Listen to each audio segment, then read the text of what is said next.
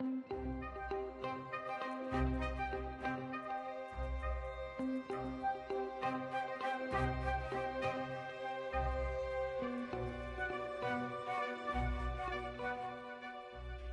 spooky loving frenzies. I think there might be a few of you out there. Thanks for coming back. This is The Spooktacular Now, a podcast for spooky loving freaks brought to you by some spooky loving freaks. I'm Nicole, here with Kenzie and Denise, talking all about things paranormal, unexplained, extraterrestrial, and mixed with the occasional historical true crime. How are you guys? Hey, we're doing good. Yeah. Living the dream. I just have to give a shout out to the weather because here in northern Ohio, we've had 2 days of amazing thunderstorms, which I absolutely love. And it makes it feel like spooky season is really upon us. It does. It's been so hot though, but it's going to be like in the 60s for the next week or so. Oh, very fallish. Yes, finally. And tomorrow is the first day of fall. So it's Oh, very official. fitting. Yeah. It's officially official. Yay. So, speaking about all things spooky, today we are going to be kicking off a monthly series called Lady Killers, where we'll be featuring several femme fatales from history. Our true crime episodes will feature mostly historical true crime, meaning that most of the individuals associated with the events, such as family members and friends, are no longer living. So, interestingly enough, that what got this started is I read something online recently. It was just like a short blurb about a female serial killer nicknamed Arsenic Anna, and I had never heard of her before. Have you guys heard of Arsenic Anna? No. So I was like really intrigued because not only was she a woman, but because she's from Cincinnati, Ohio. Wow. And we're in the Buckeye State. So, hey, what's up, our friends to the south? I immediately wanted to know more about her.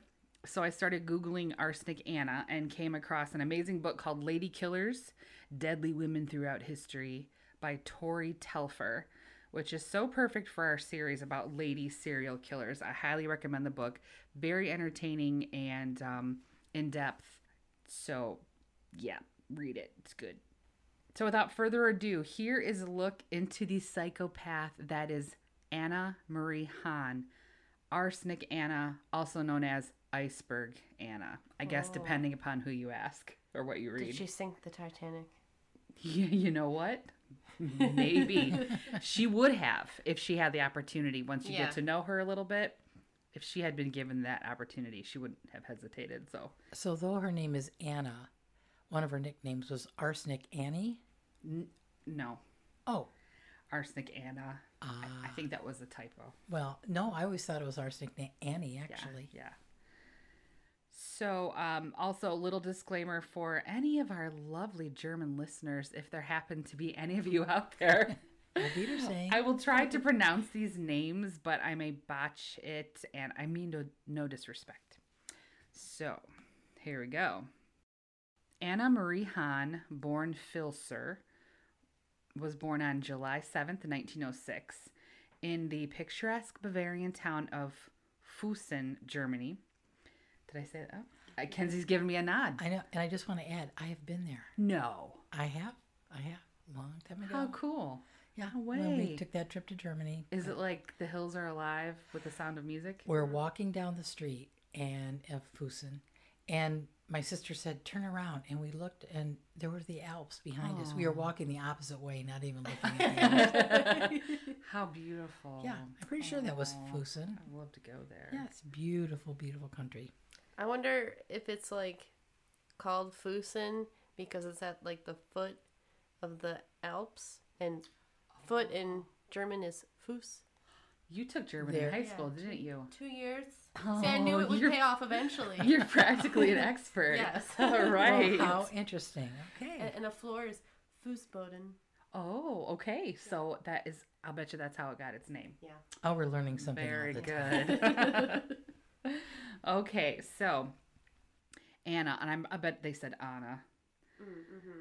So her father, George Filser, was a furniture maker slash manufacturer. I think he was on a bigger scale than just like whittling wood in his back room.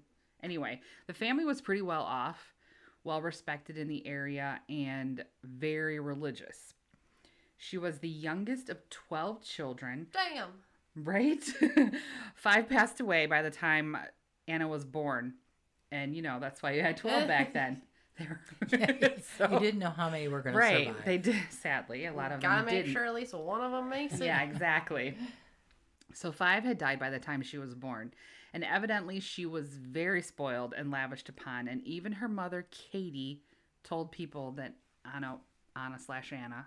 I'm just going to say Anna because that's just, We're too American for right. that. Okay. So Anna was her favorite. And I didn't read a whole lot about her childhood, what her behavior was like. I'm sure somewhere out there's information about her behavior. And I would really like to know, after, you hear what she did and what she was capable of, I would love to know if there were any hints or signs as a child of what her future was going to be like. There had to be something there. Right. I mean, what I read sounded like her parents were, religious, strict, but loving, and she had everything she needed, but something wasn't right. So, okay. When Anna was 19, she met the dashing Dr. Max Metchecki, a famous physician from Vienna who had been working on a cure for cancer. So he's like the ultimate catch. Apparently, he was not only brilliant, but a hottie. Swept Anna off her feet, and she fell hard for Dr. Max. He told her that he would marry her and whispered sweet nothings into her ear. So you know what happened next. His wily charms worked on Anna, and she did the deed with Doc Metchecki. And, of course, she got pregnant. The doctor then withdrew his marriage proposal and admitted having a wife in Vienna. Yo. Right, harsh. So, Dog. understandably, she was crushed by this and reportedly said that it was just like a mountain falling on me, not killing me, but just smothering and crushing me. But guess what? There was no Dr. Max Metchecki. She made him up. No record of this doctor has ever been... Right? I know. What? Yeah, she invented this huge fairy tale. And I don't know if this was a delusion or she was just trying to make this sound like way better than it was. He didn't even exist. She made him up. No record of this doctor has ever been found. The father of her child was just some Joe Schmo from the area whose identity remains a mystery. And her very conservative family was mortified. And to avoid the shame and ridicule, her parents wanted to send her off to America to stay with relatives while her parents raised her son Oscar as their own. So it took her 2 years to get a visa, though. So by the time she was able to leave, her son was a toddler. She wanted to establish herself in America and retrieve him later when she could support him. So she did want to get him back. So that, that seems positive. So she's, what? Apart from the whole making up the father of her child story, right? So far, she seems like, a caring mother. Right. She wants to, as you said, like establish herself, earn some money, take care of things, and take care of her son. Yeah. But we'll give her the benefit of the doubt. Yeah, something a little off about her. Something not right. Something. I mean, that was quite an elaborate story. Yeah. So she heads off to Cincinnati. Her uncle, Max Doschel from Cincy, agreed to fund her trip to America and allowed her to live with him and his family. And she arrived in February of 1929 at the age of 22. And by the time she's there, she's already fluent in English. She became sick like almost immediately because she's around a bunch of strains of bacteria perhaps she wasn't used to. She became sick with scarlet fever early on after her arrival, and it took her several weeks to recover. By April, though, she was feeling fine, and she was feisty. She was single and ready to mingle. She found a job working in a hotel, and as soon as she started making some fat cash, she was living large like a baller. I mean, she was spending extravagantly and was able to take care of her own financial needs. And her uncle was like, what about the money that I gave you? You really owe me that. You should be paying me back. So they were kind of like really put off by how she was living after she was making this money. And she started telling all of these like crazy lies about her extravagant life that wasn't real. She told people she was building her own house, which was not true. She had this whole like invented persona, and she wanted people to see her as the type of person that could afford to build her own house. So was she actually living large, or? I think what she was most likely doing was telling a lot of lies and spending her money as soon as she would get it. Like probably buying a lot of stuff. Yeah. Trying to look a certain way, telling people a bunch of stories, which she gets pretty good at. So. And I wonder what she was doing in the hotel. What was her job? Oh. I don't know. Where would you get extra money in a hotel? Right. Was she stealing it? Stealing items from I wouldn't the doubt wealthy it. patrons? I don't know. I don't know this for a fact, but well. Well, one can speculate. Yes. So I don't know. If you know what her job was, let us know. So while working at this hotel, she met the mild-mannered fellow German immigrant Philip Hahn. He was nice to her. He told her he loved her and asked her to marry him. He was also really cool with the fact that she had a child out of wedlock back in Germany, and he even agreed to act as Oscar's father. She agreed to marry him the following year, and in July 1930, she returned to Bavaria to retrieve her son. So she brings him to meet her Uncle Max and his family in Cincinnati, and they were like, "What? You never mentioned you had a son before." They were so disturbed by her behavior, her antics, spending, and now springing this child on them, they decided to sever the relationship and wanted nothing more to do with her. So now she's away from her family in Germany, and she doesn't have any family around her in Cincinnati. And around this time, Anna's money obsession was in full swing, and she had developed a pretty bad gambling habit. She loved to bet on horse races and even started writing bad checks to cover her gambling debts. So we're starting to see more than just lies and some spending. We're seeing a gambling problem. She's got some impulsiveness. She's got a gambling addiction. And now she is dabbling in some criminal activity by writing bad checks. So things are not looking good. This is amazing. She even opened a restaurant with her husband and then tried to burn it down for the insurance money. No surprise. Yeah. No surprise there. No. And I also read, but I don't know if I included this when I was doing my research, but she apparently also tried to burn their house down for insurance money. So, you know. Oh my gosh. Well, it didn't work with the house, right. So I think I'll do the restaurant right. instead. That will really get them. She didn't branch out a whole lot. No. So, interestingly, she was exhibiting some very significant disordered behavior and is showing signs of a personality disorder called antisocial personality disorder. But as we will hear, she's about to blossom into a full-blown psychopath. And we will go down that rabbit hole of forensic psychiatry in a future episode because as a psychiatric provider, I can't not talk about it, and it is very fascinating. Nerd. Right. Brain nerd. But moving on. So, by antisocial personality disorder, she's very impulsive. Probably did not show a lot of remorse for her actions. No, because she kept doing things. Frequently at the cost of the safety or well-being of others. She often participated in criminal activity, the impulsive spending, writing bad checks to cover gambling debts, trying to burn down her own restaurant to commit insurance fraud. She was obsessed with money and this image of wealth, so she wanted an even more extravagant lifestyle in America. So, yeah, there's definitely a diagnosis there. Anyway, before too long, the gambling and arson lust were not enough to satisfy her greed. She had bigger fish to fry, and by fish, I mean people. She was a predator. I mean, like in every sense of the word, because her prey, sadly, were the weak and helpless. And not just any weak or helpless person. She really focused on elderly gentlemen. Elderly back then, 62. That's not the same today. No. Her first victim was 62-year-old Ernest Kohler Interestingly, depending on what I read, I found his last name is Koch as well, Koch. The book that I'm reading says Kohler, and I feel like the writer did her due diligence with the research, so we'll go with Kohler. He was her landlord, and Anna and her family rented rooms from him in this big, beautiful house that he owned.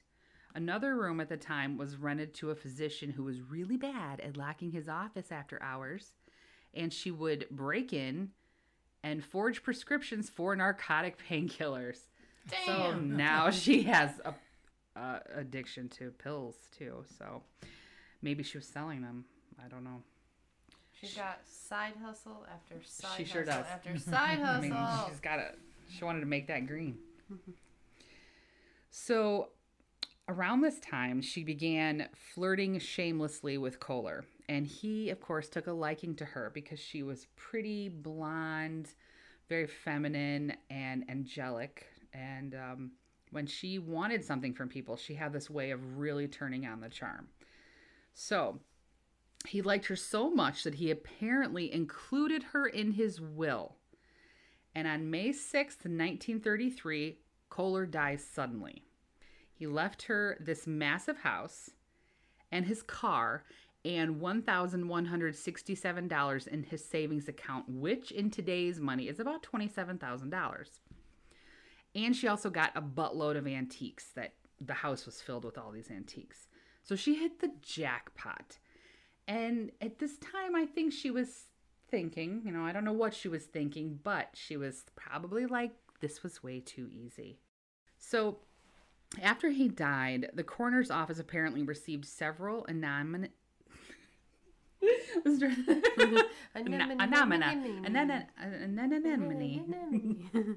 So the coroner received several anonymous phone calls reporting that Kohler had died of poisoning. But Anna was rather convincing and told them no. He died of esophageal cancer. And the coroner bought it. What? This random lady was able to convince a medical doctor. Well, I don't know if he was a medical doctor because coroner is an elected official and they don't, depending on where you are, I think it might be state by state. They don't technically have to be a medical doctor. That's kind of I don't know. So a lot of them do use coroners, but a lot of, these autopsy places, mortuaries, morgues? Like the county coroner, whatever. Yeah. They use actual medical directors, which are doctors, but there wasn't a lot of information about this particular coroner. He could have been a doctor. Back then they just didn't do things as the way we do them now. She said this happened. Yeah, sounds right. I'll believe her. My job's done for the day. She turned her charms on him. He was 62, right?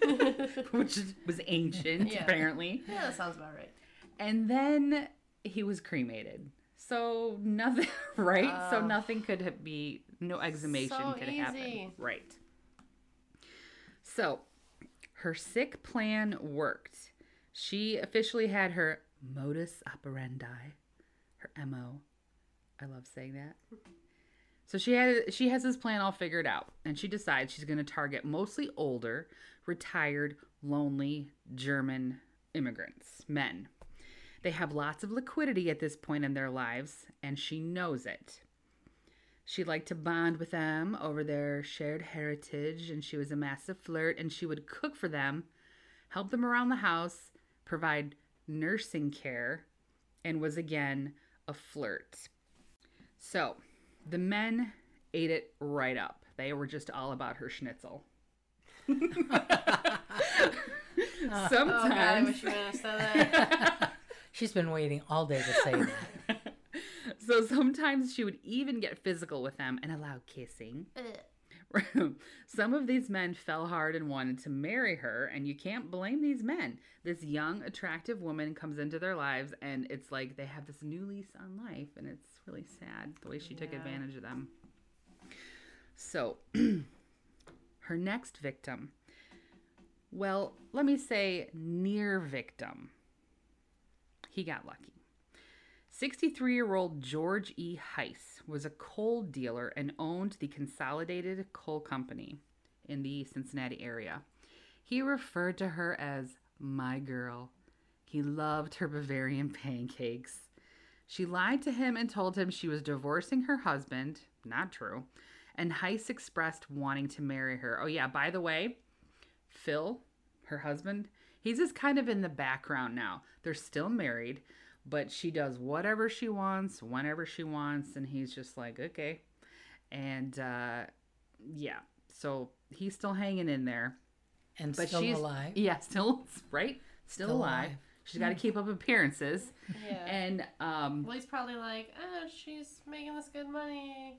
She's really good at doing whatever she does in a hotel. And she has so many German men friends. Right, Very friendly. Exactly. She's just being nice. Yeah, right. Sure. She's taking care of these older gentlemen. What a nice gal. So, poor Phil, no longer an important figure in her life. He took a major backseat. He did, I read, hate these relationships that she had with all of these men, but she was like, yeah, go F yourself. Apparently, she was pretty dominant in their relationship. She grew tired of his protests, so one day she tried to poison him. Speaking of, why didn't she kill him? She did try to poison him, but didn't give him enough, and he just became very ill. He did suspect that she had done this to his dinner, but he stayed. Wow. He's down bad for this. Right? He really has some pretty low self-esteem. He's like, this is as good as I can get. I mean, when you think about the type of men she was going after for their money, yeah, probably made the ideal partner for her to find a similar guy. Right. So he's like, yeah, she tried to kill me, but I don't think I can do much better. She's so cute, I'm just going to stick with her. Good thing she's cute. Right.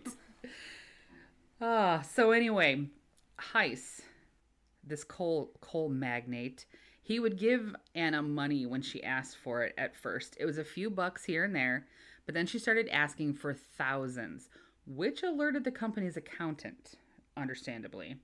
He was like, why are you writing these checks? To who is this lady? So he starts asking questions and asking Anna to repay the loans that Heiss was getting for her.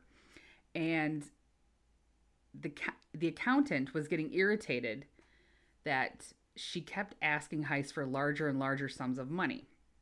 Well, Heiss and the accountant talked about this, and he really was no fool, because he started to realize that every time she was cooking some fantastic German feast for him, he always felt sick after. So he's like, something is not adding up.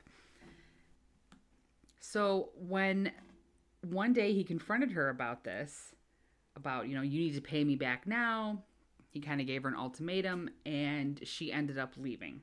So he was one of the lucky ones, and he eventually said, we're done. You got to go. So he survived. Wow.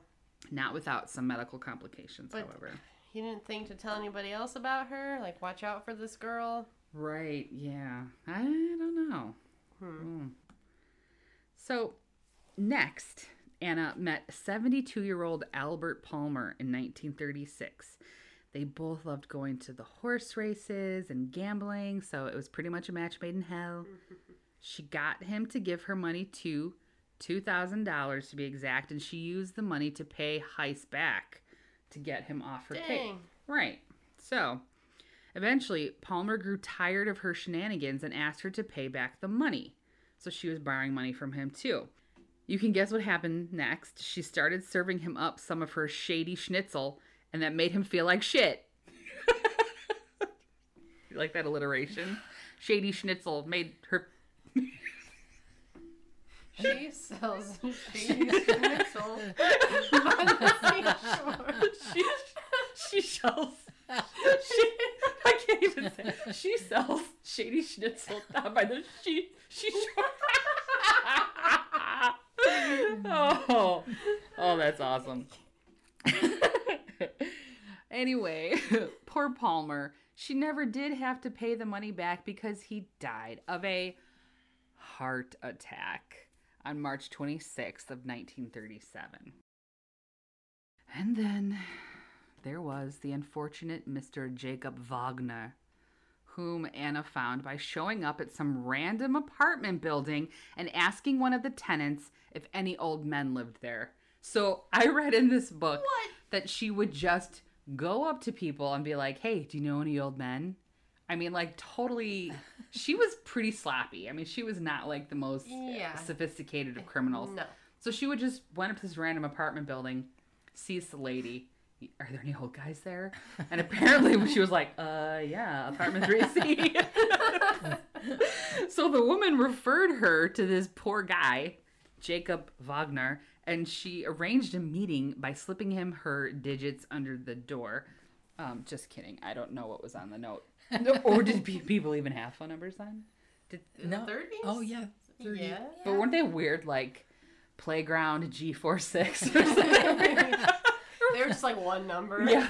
They didn't have enough phones. Party line. Yeah. They were so weird. Anyway, they did meet up, and it was the same old routine, home-cooked German meals and flirtation, and before too long, Wagner ended up in the hospital sick as a dog. He died, and wouldn't you know it, a handwritten will was found at Wagner's apartment, leaving all of his money to Anna. And of course, it had to have been written by Anna, right? She was shrewd, cold, and calculating. No score was too small, and she had no empathy whatsoever for her victims, obviously. So at this time, Anna was trying to seduce several men at once. I mean, she's like really juggling several men here. And I imagine it got pretty tough trying to keep them all straight. But women, as it turns out, were not safe either, because Anna befriended an elderly widow by dressing up in a fake nurse's uniform, and offered to help her at home. She stole a bunch of valuable items from the widow's home, sold them to buy this fur coat, and she then offered to find the thief for the woman for the bargain price of $80. Oh my gosh. The woman paid her, and Anna eventually poisoned the woman's ice cream, all for a coat and $80. Dang. So again, She's no so score sick. was too small. I mean, it was just like a game. It was like a sport. Yeah, like Ugh. how many people could she get like- away with killing? Right. Like a challenge for her. Yeah, which I mean, really is like she was getting some pleasure from it, which makes her, you know, like more like a serial killer, not just your regular old criminal. It was like Not she just a enjoyed regular it. killer, a serial killer. And you know what else I was thinking when I was reading about her? The way she chose to kill people was torturous. She was choosing to poison them. And a lot of times they didn't die right away. She was using arsenic, which is not like cyanide. Oh. Cyanide is like, you know, instant death. Yeah, they had to really suffer. Right. And some of them didn't even die. This went on for like, she dated them for weeks at a time. Yeah.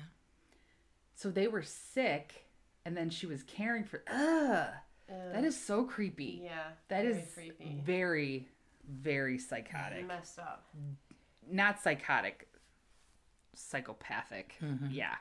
Yeah. She liked that they were suffering.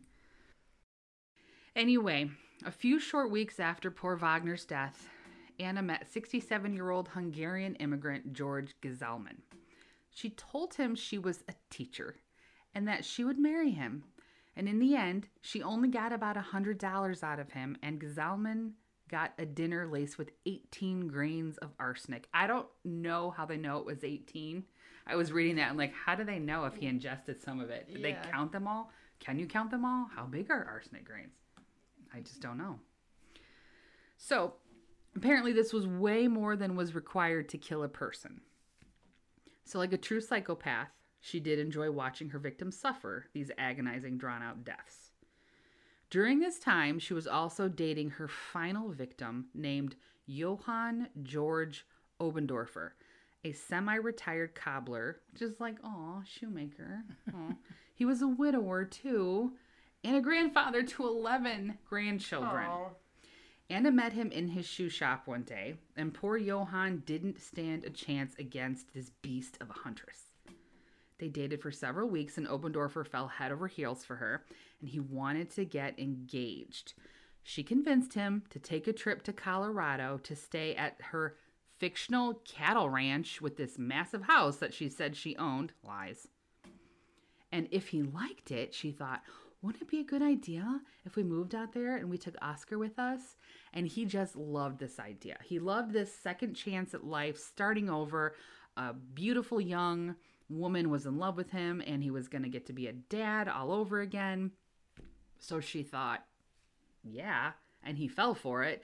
When he agreed to go, she was like, oh shit, I got to get rid of this other guy. So she quickly kills Gazelman, and she plans this vacation. And the night before they left, she fed Obendorfer an arsenic-laced dinner that made him so sick he could barely walk the next day.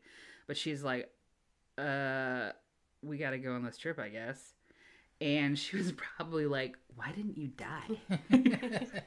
So she's like, now I got to go on this fucking trip to this ranch that's not even real.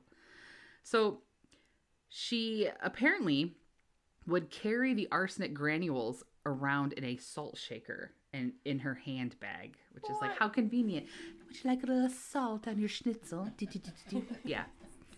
So they rode the train from Cincy to Chicago, and when they arrived, she checked Obendorfer into a cheap motel, and she and her son Oscar stayed at a posh hotel. What? Oh, I know. It's heartless. I think he would have been like, huh, that's weird. Right. But right. he was so too sick. He was so sick he couldn't even question it. She was just like, here's get the me bed. in bed. Yeah. Poor guy. Aw. And she really puts this poor guy through it.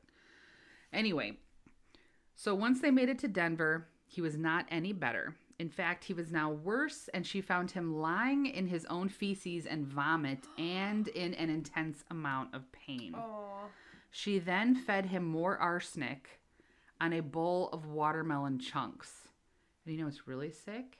Her son is there with her now. Seeing this man so sick, I don't know if he knew what was going on, but he himself was probably a psychopath in the making. So how old would her son be by now? 1937. So this was 37. He was 12 around this time. Yeah. So he was observant. Yes. Right? An impressionable And age. impressionable. Yeah. Yeah, and there's this sick story. I'll get to that. Hang on. Okay. I digress. Okay. So she fed him these watermelon chunks, acting like she was trying to take care of him, but he was so sick, he kept puking up the chunks. He couldn't even keep him down. So while he's sick and dying this slow, torturous, agonizing death, she set about trying to steal his money. She attempted to get Obendorfer's money wire transferred to a Denver National Bank, and she's waiting around for a few days. It's not coming. So, as I said before, Oscar is with her at this time, seeing all of what is going on. He sees this man curled up in a fetal position, surrounded by his own bodily fluids. And the room apparently was so disgusting that housekeeping refused to go in and clean it. And the hotel owner, which I think is weird, instead of calling the paramedics, which maybe they didn't do things like that back then, I don't know. He's urging her to take him to the hospital and just saying, instead of just saying, look, lady, I'm going to take this guy to the hospital, but I'm not going to blame him. He didn't have anything. He didn't know what was going on. He's urging her to take Obendorfer to the hospital. But instead, they packed him up. She packed him up, puts him on a train, and they move on to Colorado Springs. Now, this is where something really disturbing happens on the train from Denver to Colorado Springs. Oscar was apparently drawing. He liked to draw.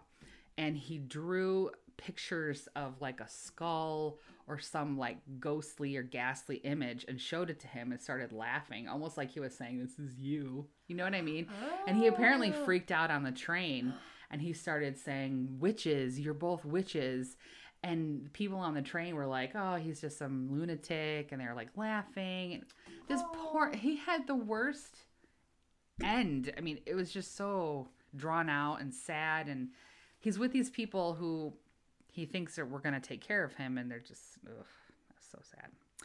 Anyway, so instead of taking him to the hospital, they move on to Colorado Springs. And once there, Anna and Oscar went sightseeing while they left Obendorfer sick in bed. Later, back at the hotel, Anna found the door to the hotel owner's rooms open, and she went in and stole 2 diamond rings that belonged to the hotel owner's wife. Big mistake. This is what eventually leads to her downfall. So finally, she's like, yeah, I can't deal with this guy anymore. She dumps him off at a hospital in Colorado Springs, where he eventually dies. And in the meantime, while he's there sick and dying, she and Oscar head back to Cincinnati by train. But what she didn't know was that things were already in the works back in Cincinnati. She's already suspected of Wagner's death.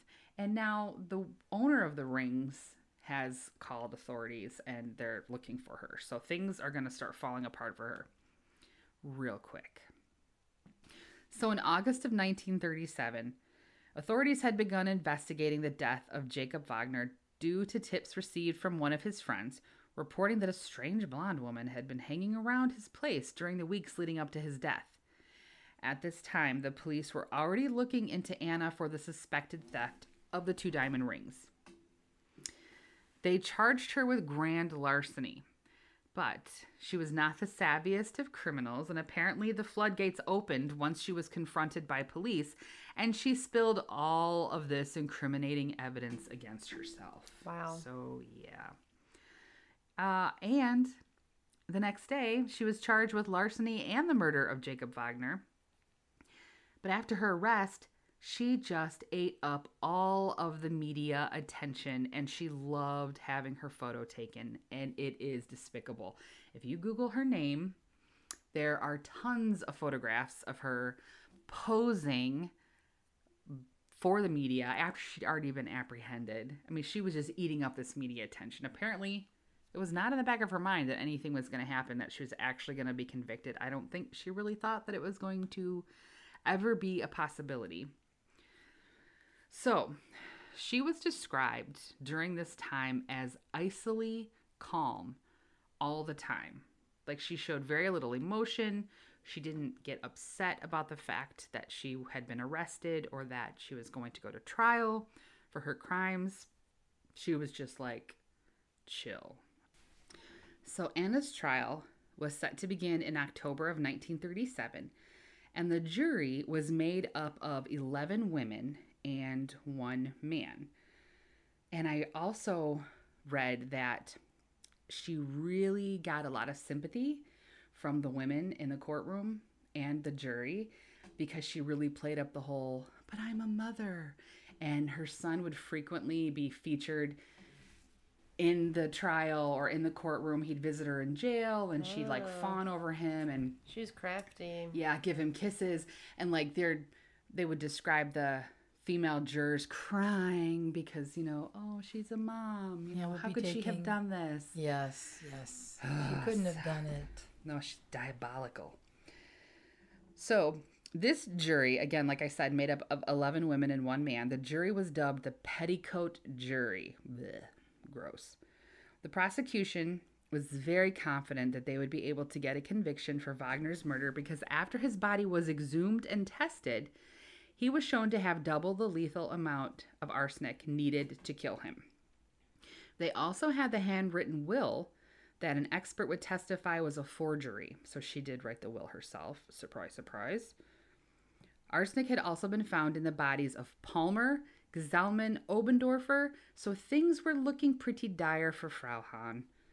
Several witnesses for the prosecution came forward with damning statements about her behavior, character, lack of concern regarding death. And the handwriting expert proved that Anna had written Wagner's will. That was awesome. You are speaking like a true German now. Wagner's will. It's your mother tongue. Right? Yeah. After laying dormant for so many years. Can't get rid of that DNA. Nope. So, Anna had written his will. A toxicologist studied the lining of her handbag and found arsenic grains all over it. So, remember George Heiss way back? the beginning of our episode here. Yeah. He became known as the living witness, as he caught on to Anna's ruse and he kicked her to the curb. So he's the one that survived, and he became key to the prosecution's case. So he was in the courtroom, sickly looking, pale, sitting in a wheelchair, because not a whole lot of time had gone by, less than a year, that he'd been ingesting all this arsenic. So the guy is still pretty sick. He was in the courtroom pointing a finger at Anna, and it really had a major effect on the jury's view of the whole situation. And it was not good. It was like, yeah, you're done for. So throughout the trial, Anna maintained her innocence and presented herself as emotionless and eerily cold. Even when the guilty verdict with mandatory death penalty was read aloud, Anna did not shed a single tear. And in December of 1937, she was moved to Columbus, Ohio, to the Ohio Penitentiary. They had to build her a special cell to separate her from the other inmates because she was the only female prisoner there on death row. Her defense lawyers got to work trying to get her life spared, and they took the case to the governor of Ohio and asked that her sentence be reduced to life in prison. Their pleas failed, and the death sentence was upheld. And they did things pretty quick back then, because this was a year. From the time she received her death sentence to the time she was executed, it was only a year, and that's unheard of today. Because of appeal after appeal, people are on death row for years. Would it even have been that long? Because I think she was arrested in August of 1937. In December of 1937 was her trial. Oh, you're right. Yeah. It is a year. Sorry. Yeah. Up until the end, Anna believed she would be spared and only became hysterical when walking to the death chamber. She collapsed once she saw the chair and had to be carried over to it.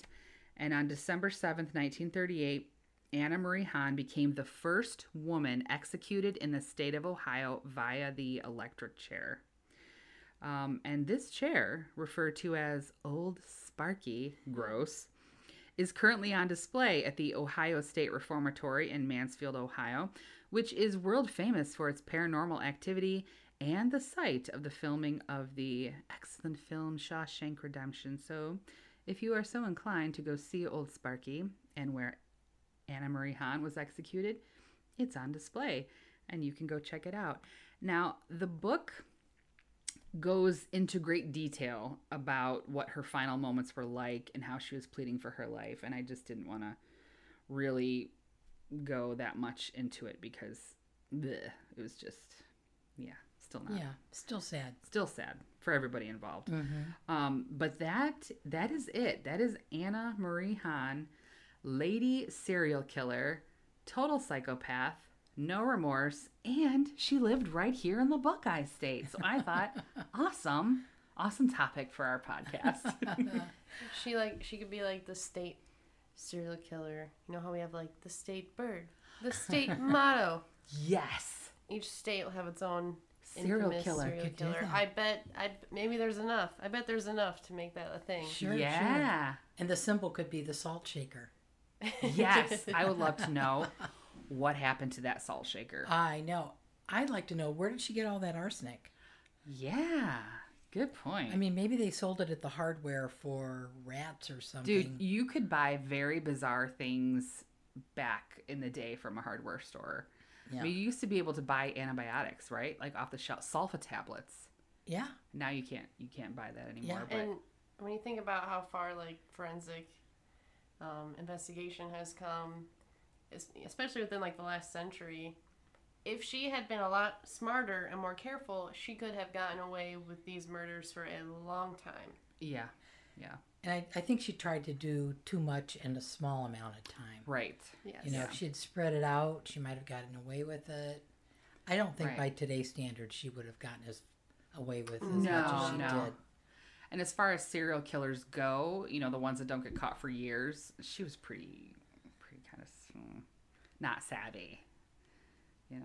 She left too many crumbs or whatever. Too many grains of arsenic. Too many grains. Too many arsenic grains. Wagner's Phil. All right. So we will put up a series of pictures on our Instagram if you want to see some pictures of Anna Hahn and what she was like during her trial and how she would pose for the camera. We'll put some pictures up there.